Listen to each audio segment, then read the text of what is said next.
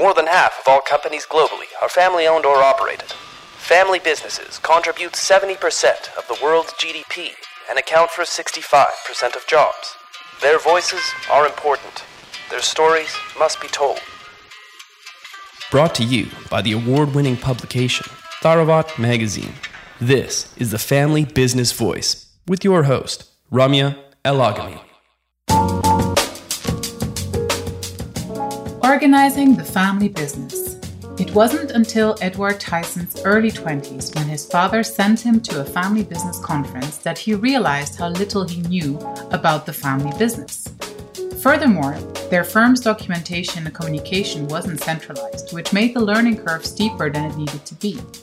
At the same conference, Tyson, who had been coding since his teens, met Edward Janssen, who was experiencing a similar problem in his family business. Together, they came up with a solution, an online platform to help create transparency, enhance governance, and essentially manage their entire family business ecosystem. They soon realized that other family businesses in their circle and beyond could benefit from the same platform. They also noticed that with each subsequent generation, the need for a centralized solution becomes more acute. The two young entrepreneurs partnered into creating Trusted Family, which is a web-based information management solution that helps family business members communicate with shareholders, directors, and advisors. It also helps them organize all their essential documents in one secure place. We spoke to Edward Tyson about his exciting entrepreneurial journey that led to Trusted Family's success. Enjoy this episode with Edward.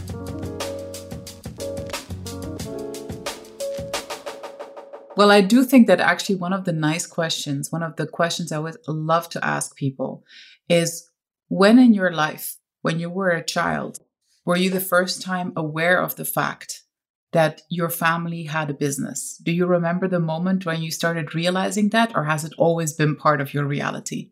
Well, to be honest, I think I've probably known about it, but I think my real realization of the implications was really when I turned 20 or 21 and my dad sent me to a family business conference. You see what I mean? Okay. Because I don't have the last name of the family business, like we're in building materials. So it's not like, products that you would see everywhere on the street. And so I think when I was young, I didn't really realize, I believe. I think it's really when I went to that conference that I had to introduce myself as being part of a family business, explain what our family business was doing, etc. So I think that was really, I would say, the aha moment. And it's also where I started, to get interested and engaged and wanted to contribute. What kind of change of perspective did that give you on your family as a whole? Did it change your ideas about sort of like how you guys interact? Did you start seeing people in a different light? Did it impact you? No, so basically the way the whole Trusted Family started and this conference was really sort of a key turning point in my life, because I arrived there, I had to introduce myself to other participants. And, basically I realized I didn't know much about the family business and I didn't know much about the family and, who the family members were and, my cousins and everything. And that was back in sort of 2008.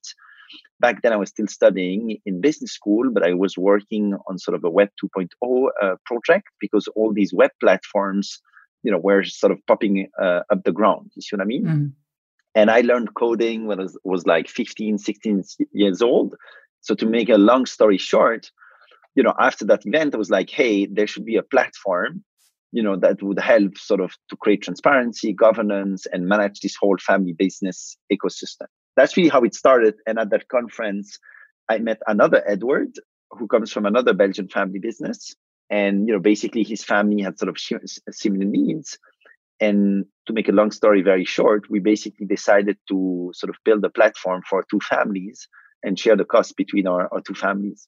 It's really interesting. So basically, would you say that it was your need to understand your own family better and to really learn more about your own family business that basically prompted the idea of Trusted Family? Would that be true? Yeah, it's totally correct. Yeah, it really started from a personal need. And so how did your family react though? So when you went back and so you decided Edward decided to start this new venture, did you tell your family about it, or did you first start building things and surprise them along the way with what you were doing? Well, initially it wasn't a venture. It was more like a project. But, obviously, building a platform takes time. So back then I was still studying. And so I asked to take sort of a year off to work on this project. and basically to make it happen. So that's really sort of what happened. I was really young, so I could afford sort of between my bachelor and my master, to take a year off and to work on this. And then basically what happened is when we launched it in my own family and my business partner's family, well, some members of our own families were also linked to other business families. And so they were like, hey, your platform is actually cool and interesting. We could use it too. And so that's really where I think the realization came that, if we had the issue, there's probably a lot of other family businesses out there that have similar problems. And so we did some market research to really try and understand, well, what's the common problem that all family businesses face? You see what I mean? And I think, the stats and the saying, shirt sleeves to shirt sleeves, but, it just, there's very few family businesses that stay together for more than sort of 2-3 generations, right? And part of the issue is that the family gets bigger, the family members, spread out over different cities, countries. Some people have an active role, others don't have an active role. People start to have different ownership stakes, specifically at the third generation. And so the whole ecosystem becomes more complex, basically, right? Because also the businesses grow, they are active in multiple jurisdictions, more and more entities get created, external advisors come in to provide advice and to manage stuff, right? And so this whole ecosystem becomes way more complex to manage. So after how much time did you have the platform ready to implement it? Did you both implement it in your family businesses? And what was the feedback on that? Well, yeah, we both implemented it. Well, we had an idea of what, the family and our sort of, companies wanted. But, it's really when people start using it that you realize how they use it and what the needs are and also what the dynamics are. You see what I mean? Because, in a meeting, you see how sort of, family members interact and communicate with each other, but it doesn't necessarily, reproduce in the same way, on an online platform. Mm-hmm. So that was super interesting. So to be honest, we did quite a few different versions and the platform evolved, quite a bit over time. But now today obviously there are families using the platform all over the world. You immediately went global, I believe, right? Like you immediately had families picking it up all over the world. Is that true? Well, the thing is, coming from Belgium is a tiny country. And so, yeah, I think very quickly we had this realization, when we really decided to turn this into a business, we sort of looked at, well, where's the market? How big is the market? Where are the opportunities? And we realized that everywhere in the world, in every single country, most of the, large businesses were owned by families, right? So I think our strategy was to go and talk to the sort of, top 10, top 20 sort of family businesses in every country, because the idea was, one, they probably had the biggest need. And two, if we managed to, get them on board, they would probably help us, to develop in that country. Yeah. And so I moved to New York and, we built a presence there, for North and South America. And then my colleagues were in Brussels and London to build sort of more the European market. And we also, built a presence in Asia. And so now I've moved back to London, which is a great platform, because it's easy to connect, with families all over the world. So over this whole span, it was interesting. You told me in the beginning, it took you till the age of about 20 or 21 and triggered by going to a conference that you realized that you were actually part of a business family, of a family business, that was actually a thing. So when you started your entrepreneurial journey, though, how long did it take you guys to really define yourselves as entrepreneurs? Was there also a moment of realization when that project, that post-graduation project sort of merged into an actual startup and into an actual business? Was it a conscious thing or was it just something that just took a dynamic of its own? I think it's a combination of two things. I think I had an entrepreneurial mindset before that project, in the sense that I had worked on other ideas before and I already had a positive inclination towards it.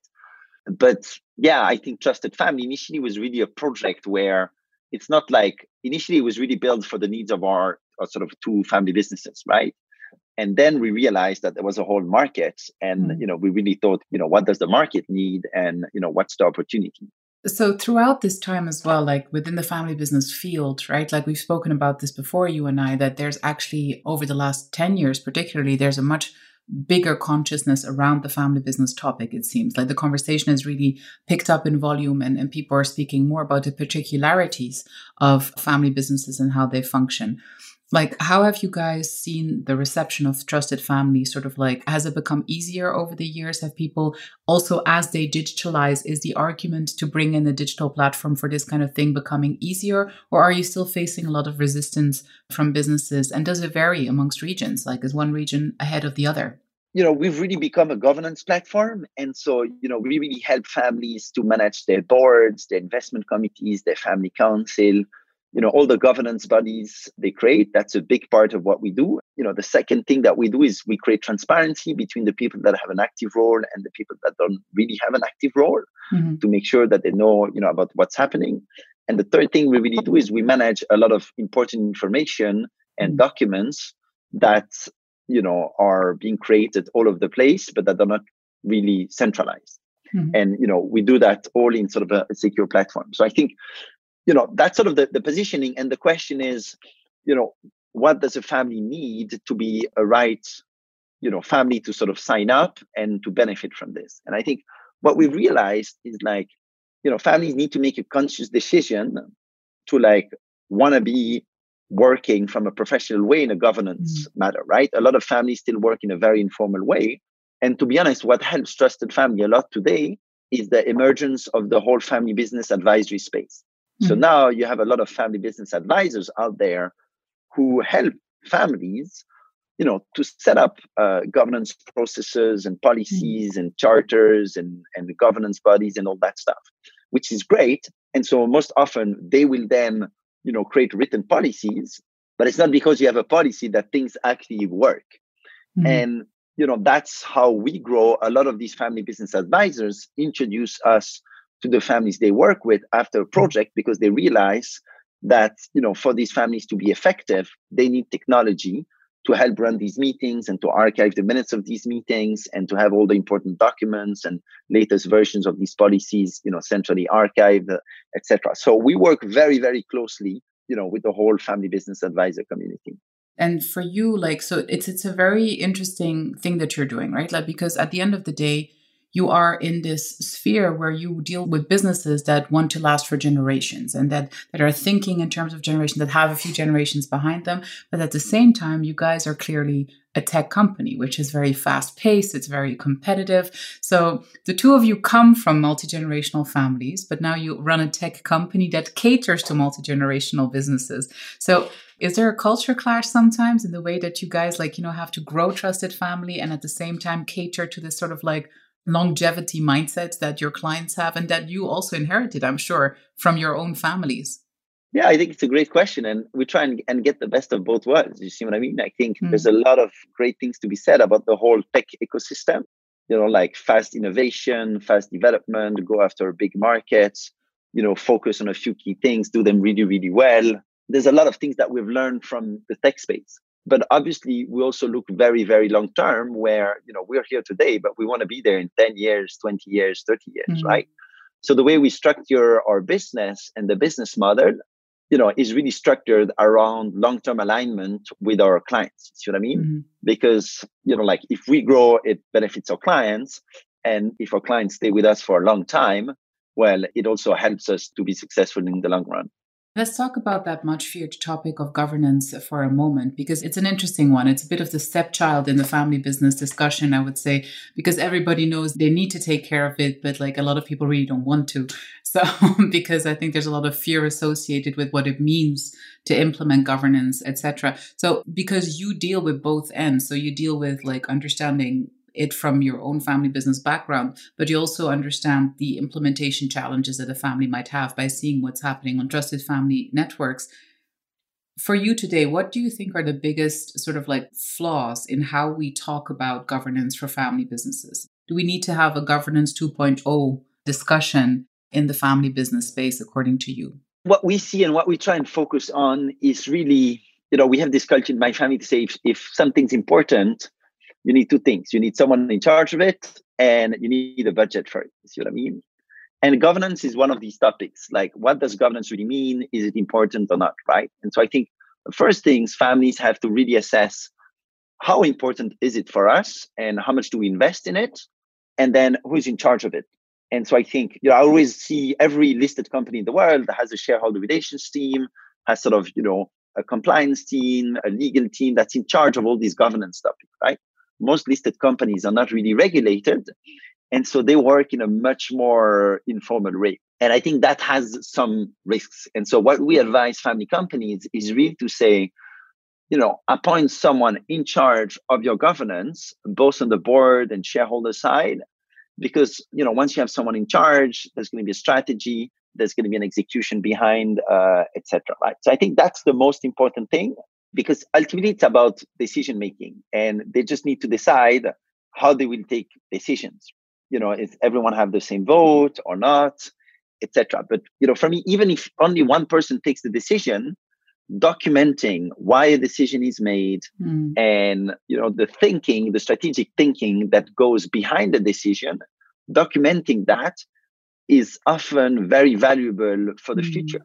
Because if it's big decisions, well, the next generation, they want to understand why 5 years ago, 10 years ago, 15 years ago, we entered that business, or we did this or that project, etc. Right? And so I think documenting why decisions are taken and which decisions are made, I think is really, really, really important for sort of the long-term success.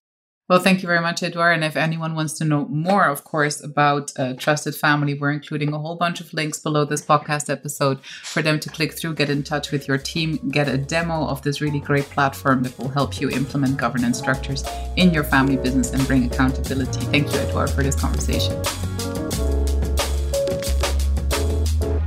Thank you for listening to the Family Business Voice. Subscribe to our channels now on iTunes, TuneIn, Stitcher, or Spotify to be notified of our weekly episodes.